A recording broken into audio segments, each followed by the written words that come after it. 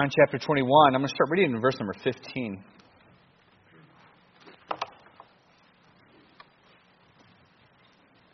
It says, "So when they had dined, Jesus saith to Simon Peter, Simon, son of Jonas, lovest thou me more than these? He saith unto him, Yea, Lord, thou knowest that I love thee. He said unto him, Feed my lambs. He saith to him again the second time, Simon, son of Jonas, lovest thou me? He saith unto him, Yea, Lord, thou knowest that I love thee. He saith unto him, Feed my sheep. He saith unto him a third time, Simon, son of Jonas, lovest thou me? Peter was grieved, because he had said unto him the third time, Lovest thou me? And he said unto him, Lord, thou knowest all things. Thou knowest that I love thee. And Jesus said unto him, Feed my sheep. Verily, verily, I say unto thee, when thou wast young, thou girdest thyself, and walkest whither thou wouldest.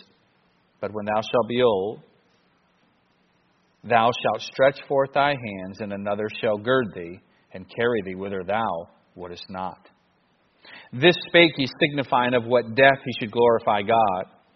When he had spoken this, he saith unto him, here comes the command now, Follow me. Command is given. Here's Peter's first reaction. Then Peter, turning about, seeth the disciple whom Jesus loved, following, which also leaned on his breast at supper, and said, Lord, which is he that betrayeth thee? That is John, the author, who's penning these words down. Peter, seeing him, saith to Jesus, Lord, and what shall this man do? Jesus saith unto him, If I will that he tarry till I come, what is that to thee? Follow thou me. Then went this saying abroad among the brethren, that the disciple should not die. Yet Jesus said not unto him, He shall not die. But if I will that he tarry till I come, what is that to thee? And he finishes it up here. I do want to read verse 25. He said, And there are also many other things which Jesus did. Think about this. I'm not going to preach on this. It's just an amazing verse. He said, And there are also many other things which Jesus did, the which, if they should be written, every one, I suppose, that even the world itself could not contain the books that should be written. Amen. Let's go ahead and pray. Father in heaven, Lord, we do love you. And Lord, I pray even tonight you would teach us how we are to love you and what that should produce in our life. Lord, I pray that your Spirit would illuminate what we're seeing here in our hearts and lives to make it practical at how we are to love you. And Lord, what that means and what that entails. So I pray that you would direct in this, control what I say and how I say it. I pray for your wisdom. I pray for your help, your grace. Lord, please work. And Lord, if there's anyone here that does not know Christ as Savior, Lord, I certainly do pray that even this evening they repent and place their faith in Christ. Lord, I pray and ask all this in Christ's name. Amen. Of course, here's the last chapter of the Gospel of John. The Gospel of John, we went through Matthew. Eventually, I will go through John. We'll take 6 years and go through John too one day. And one time I do plan to go through John. It will be a little while. There's several other books that I do want to get to. And Matthew went through it, was basically demonstrating, as I start off the very first message and tried to maintain that theme throughout to try and draw it out in different messages, that Jesus was in fact the King. He was the King of the Jews. He was the Messiah. And that was a focus of that book. Almost everything it was pointing to was directing towards that.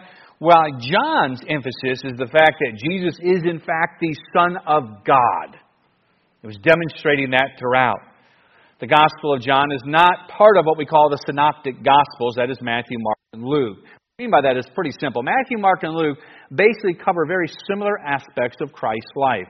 Similar accounts and sermons and miracles. They follow the same line. Whereas John does not. John is more unique. John covers different miracles, different events that And we put this together, and we can see when we have the four Gospels, it's amazing. From Matthew, again, demonstrating that how Jesus is the King of Kings. and who He is, especially, you can see as if you're of the nation of Israel, seeing that gospel, demonstrating who He is. To Mark, the author of the shortest of the epistles, just getting really straight to the point, especially to the last week of Christ in that gospel, and covering it. Many times, like I said, it's almost written to the Romans. He's getting to the point. To Luke, showing Christ, His humanity, the Son of Man, demonstrating that. And we many times, like I said, that's more written to the Greeks with His style, and then John to the world, demonstrating that Jesus is in fact the Son of God. And this, as we come into this chapter, Christ already resurrected from the dead, all that has taken place. Peter has just, obviously, weeks prior to this event, has had that denial of Christ that took place, something that he never truly believed himself would happen. But it did. This is, again, after the resurrection, Jesus has appeared unto him, and Jesus starts off this conversation, closing out the Gospel of John, by asking Peter 3 times, "Lovest thou me?" I believe this question the Lord asks of all of us. I believe that we don't hear His voice. We don't have His physical presence right here to ask that question of you. But I do believe this, that He'll put your life, different circumstances in your life where that's exactly what He's asking you. Do you love me? So we'll put those situations in our life asking that question. So that is the question tonight. Do you love the Lord? Most with their mouth would, of course, say yes. Again, don't forget, Peter just weeks prior proclaimed his love for the Lord by stating, "Lord, I am willing to go to prison for you. I am willing to die for you." The Lord was getting ready to teach him a really, really important lesson. The Lord knew Peter wasn't being a hypocrite. The Lord knew Peter believed that. He did. But the Lord also knew Peter did not nearly have the strength that he thought he had. And the Lord told him, "Peter, you're going to deny me 3 times before this night's over." And of course, it certainly did take place. And you can see a measure of attention that the Lord is focusing in on when He was a leader. He was. He was a leader. He knew, I often think of that moment, when after the 3rd time when Peter denied Christ, and it happened so quick. You know, could you imagine the first time? He never thought those words would come out of his mouth. He's the woman starts running her mouth. That's one of them. That's one of them.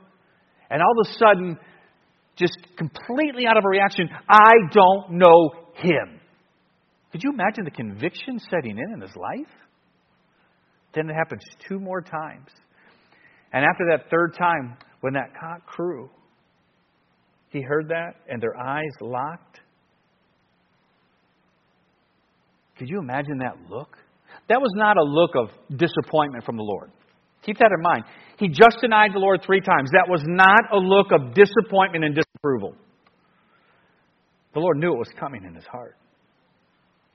The Lord knew what's going on in his mind at that He knows every single thought that man's having right now. The utter disappointment and disgust with his own life at that moment. That's reminding Peter at that, "I prayed for thee, that thy faith fail not." It wasn't the law coming down on him.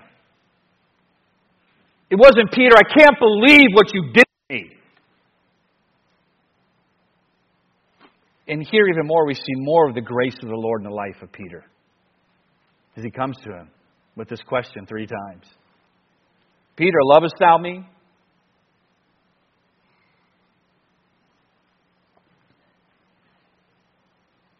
I believe Peter had to, just being human, thinking where I would be. And I know Peter's words here. I'm going to cover it as we go through this text and I get into the message. But from the time that Peter denied Christ, and he goes out and he weeps bitterly. I would think in his heart and mind, being a man just like I am, he'd have to wonder, do I actually love the Lord? What just happened? How did this just take place? So Peter, I believe, even within himself at times, must have some doubts and some struggling about that very issue. Why, if I love the Lord, did I deny Him? So here, the Lord having this conversation with Peter. It's preparing him still for what is to come. Well, you do know after the resurrection, Peter is a different man. I have a whole sermon on that. Peter is a different man after the resurrection of Jesus Christ. He has changed. But he's using this conversation, these words here, as he starts off by questioning him 3 times about his love for him, to begin to demonstrate to Peter what it's going to take to follow him. The importance of love that is in that. The importance that love is going to take place if Peter is going to effectively follow Christ. Not only the importance of love is going to be needed, but we're also going to see the importance of it being, the Lord's getting ready to give him some information about what's coming in his life that had to be tough.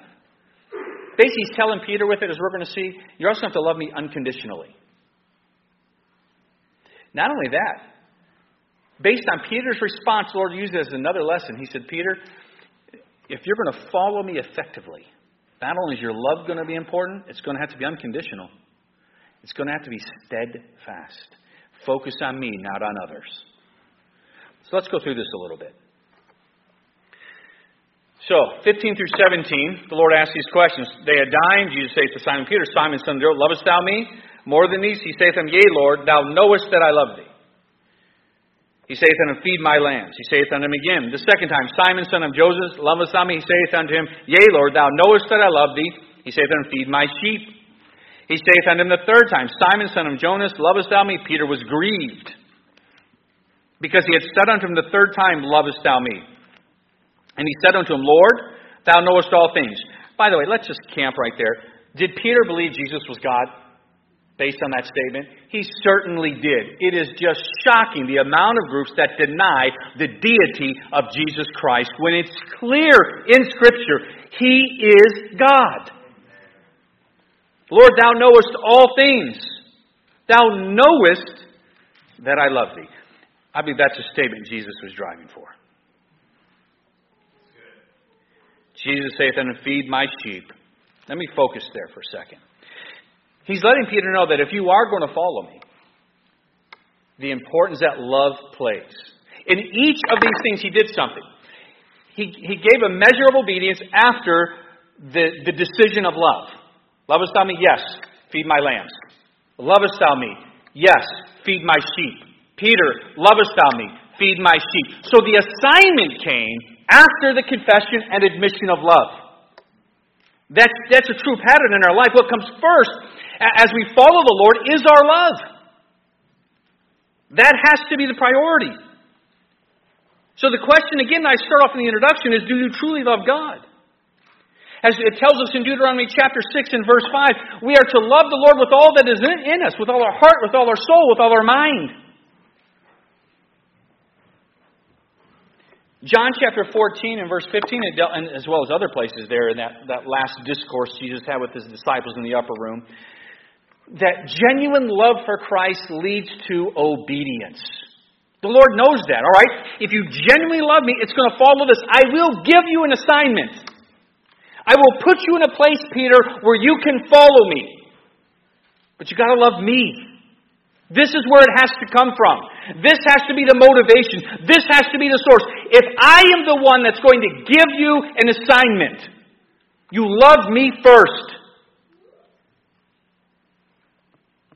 Our love should be why we're obedient. Did not Paul have this down? What did he say in 2 Corinthians 5:14? For the love of Christ constraineth us. It was his motivation. Do you understand? When it comes to our service to God, there are many things that can motivate you to be obedient, to want to serve. Did you know your pride can motivate you to want to be obedient and serve? Do you know the devil's very well aware of that? He would love for you to serve God based on your pride. He's good with that. He is. Loves it. Loves it. Let's not make your service to God about God.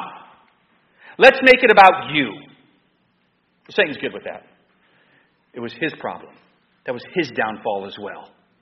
He wanted it to be about him. Pride can serve as a motivation. Oh, I want to serve. I want to serve. But it comes from a source of pride. The Lord's telling Peter, listen, I will give you an assignment when it's based on your love for me. Selfishness can lead to your service. Let's deal with another one. An important emotion we have. Sometimes we like to pretend we shouldn't have this today in the day we live in, but shame can. I don't believe shame has an important role. It helps keep us right and helps us to live right. We live in a culture that's teaching us to try and do away with the emotion of shame. But there are actions you take in life that you should feel shameful for. But I don't believe shame should be a motivation for obedience. I believe love for God should.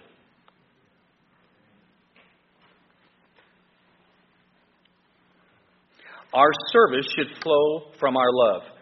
In pastoral theology on Saturday's class, I broke down 1 Corinthians chapter 13 as if it's a pastor and his congregation form of what it should look like being a pastor. How love is kind. It's patient. It endureth all things. And Paul's example of that.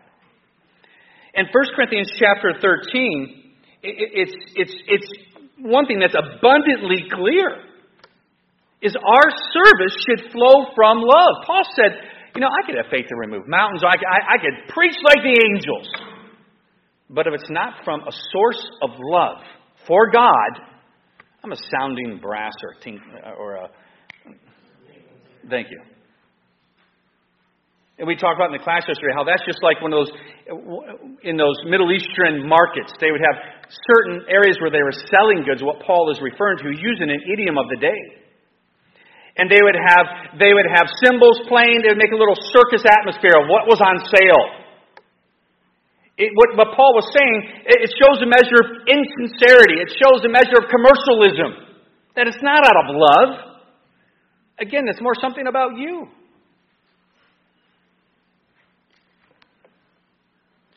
And Paul made it clear, if service is not from love, it's useless. So love that helps us with our obedience leads to a right motivation. It also leads to a cleaving.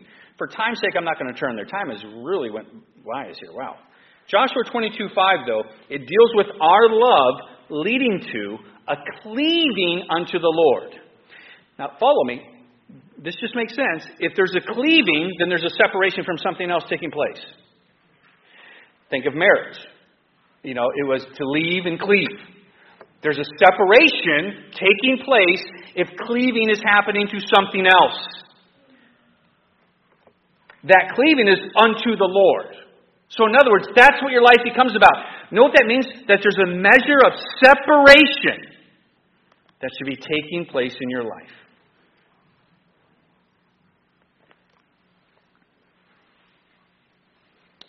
I have to go through these quickly. Matthew 10:37, 38. Our love should exceed our love for everyone else. One thing, I used to pray for that a lot was, Lord, increase my love for you. I'd ask Him, please do that. Make no mistake, I think we all recognize that whatever it is that has more of your love than the Lord does, that's the hindrance of your faith. That's what it is. So you ask yourself, do I love the Lord? 1 John 3:18 talks about how our love for Him should be in deed and in truth. So what is that talking about? Well, not an empty love of lip service. That one that involves actions. That's based in truth. Don't have actions apart from truth. That's what we want today. We want actions apart from truth. Our love should be in deed, in other words, doing something, producing something, and in truth. As we see in our text, it is that love for God that leads to the Lord giving us an assignment. Peter received the assignment each time after he professed his love for the Lord. Peter's assignment was going to be even that of a pastor. Feed my lambs, feed my sheep. The Lord always knew. He understood this when you go all the way back to the first 5 books of the Bible. You will never serve God properly without the love in place first. Secondly, in order to follow the Lord effectively, not only does the love need to be in place, we learn from this text, but we also learn it needs to be unconditional. Look at verse 18. Verily, verily, I say unto thee, when thou wast young, thou girdest thyself, and walkest whither thou wouldest. But when thou shalt be old, thou shalt stretch forth thy hands, and another shall gird thee, and carry thee whither thou wouldest not. He's letting people know, as he says, letting Peter know, as he says in the next verse, Peter, you're going to be a martyr. This is what's going to happen to you, Peter. If you follow me, it's going to lead to your death. And we do know that by tradition, basically. We don't have any direct written evidence. We have it in writings, but it's hard to make it direct evidence. But by tradition, we know that Peter was crucified upside down. That's how he ended up dying for the Lord. Peter, if you follow me, it's going to cost you your life. We are to follow the Lord unconditionally. I mean, you think of Matthew chapter 16 and verse 24, where the Lord was dealing with us following Him, about the importance of us denying ourselves and taking up our cross. That's the reality of the Christian life. Many times you understand these are the very things that are absent today from so many places. It's just a matter of, listen, we want you to come as you are and leave as you are. It's not a matter of denying self or taking up a cross. It's take up your guitar and come up and play.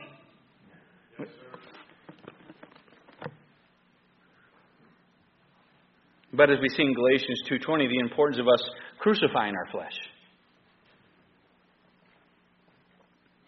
Putting our value on God and not on things on the earth, as Paul talked about. I alluded to it this morning in Philippians chapter 3. And I can't quote. I'm going to read just a couple of verses there real quick where I'm thinking of it. Yeah, verse 7 and 8. But what things were gain to me, those I counted loss for Christ. Yea, doubtless, I count all things but loss for the excellency of the knowledge of Christ, Jesus my Lord, for whom I have suffered the loss of all things, and do count them but dung, that I may win Christ. He's not complaining about the loss of those things he left behind at all. He's saying, I have the excellency of the knowledge of the Creator. Those other things, he's saying how much the Lord helped him. He's saying, listen, I had value in something that didn't matter. I was living for things that in the end didn't matter. Now, I have the excellency of the knowledge of Christ. It's what matters. So if we're going to follow unconditionally, you've got to see the value in it, don't you? And if we don't, until we get to that point, you simply just put conditions on your service. Lord, I'll serve you to this point. And you can see it. It manifests itself in different ways. Some people say, Lord, I will serve you. You got once a month, I'll come to a church service. Lord, you got me Sunday mornings. Lord, you got me Sunday morning, Wednesday night, but that's it. Lord, I'll give you this portion.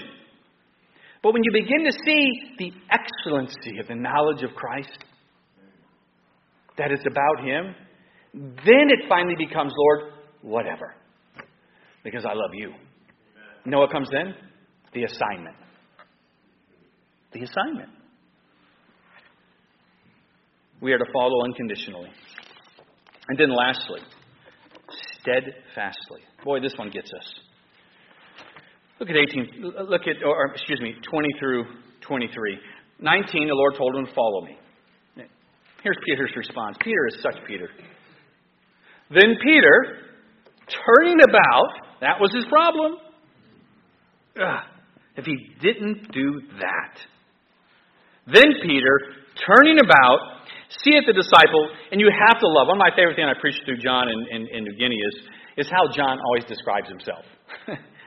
The one who loves Christ. I was the apostle who loved Christ, so everybody knows. You know they get all over him in heaven about that. You can see this, Thomas. Really? He really let you put it in there like that? Come on. Then Peter, turning about, seeth the disciple whom Jesus loved, following, which also leaned on his breast at supper, and said, Lord, which is he that betrayeth thee? And Peter seeth him, saith to Jesus, Lord, you just told me I'm going to die. What's this man going to do? I love Christ's response. Jesus saith unto him, if I will that I tarry till I come, what is that to thee? And he goes right back to the command. Follow thou me. the importance of steadfastness or staying focused on Christ and not others. Not getting your eyes off, just allowing your life to be focused on the God that you're following, the God that you're serving, and not turning about. You just open your mind to a series of games because you're turned about, no longer focused on Christ. The devil uses this trick often to prevent us from effectively following Christ. That's what's happening to Peter. We begin to compare ourselves among ourselves and see what others are doing. This leads to many different types of problems. Let me show you how this can be used. It can lead to complacency. Some will use this turning about and see what others are doing, and they think, I'm doing pretty good. They can get complacent. They think they've arrived. Others can allow it to turn to bitterness. Why am I having to serve here? I should be here. Why doesn't He help me? Why don't I get to do that? And it leads to a bitterness creeping in on your heart, beginning to take root. Stay focused on Christ, not on what others are doing. Stay focused on Him. Or it can link to another tool of the devil, and shame. I've already dealt with that a little bit. It can also lead to shame in this regard. You have what the Lord's given you to do. You're staying faithful to it, and the devil comes.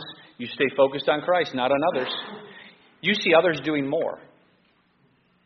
You see others doing more.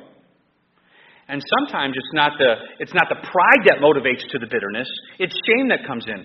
I'm not really doing anything. I don't matter nearly as much.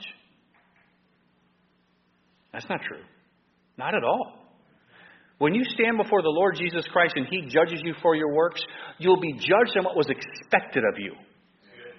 He's not going to judge us with each other. That's not how that's going to happen. It's going to be what's expected of you.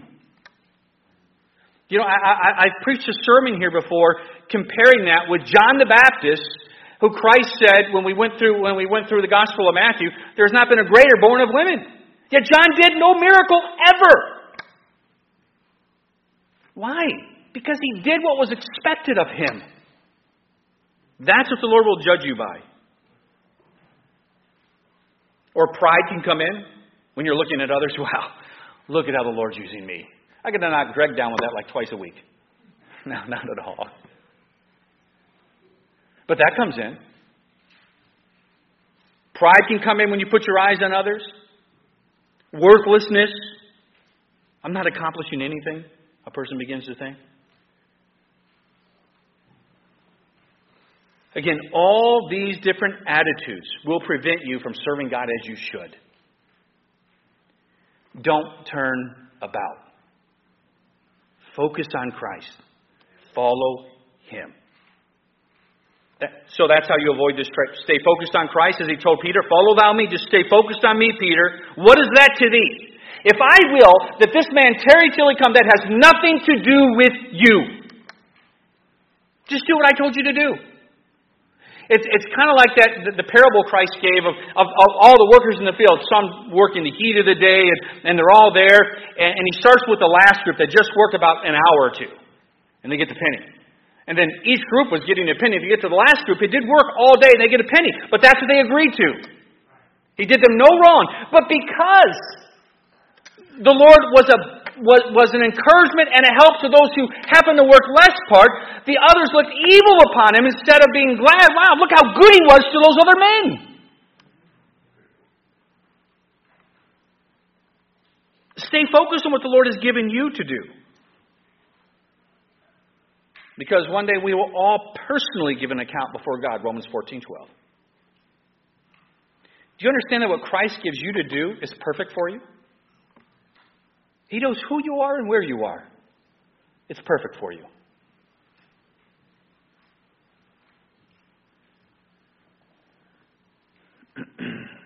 And you may not see the eternal value now, but you will. You will. Brother Pat, you drive a bus. One day you'll see the eternal value of that. Yes, sir. As the Lord reminds you of children that have come to know the Lord.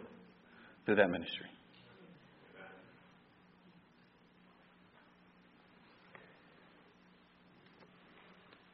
So in conclusion,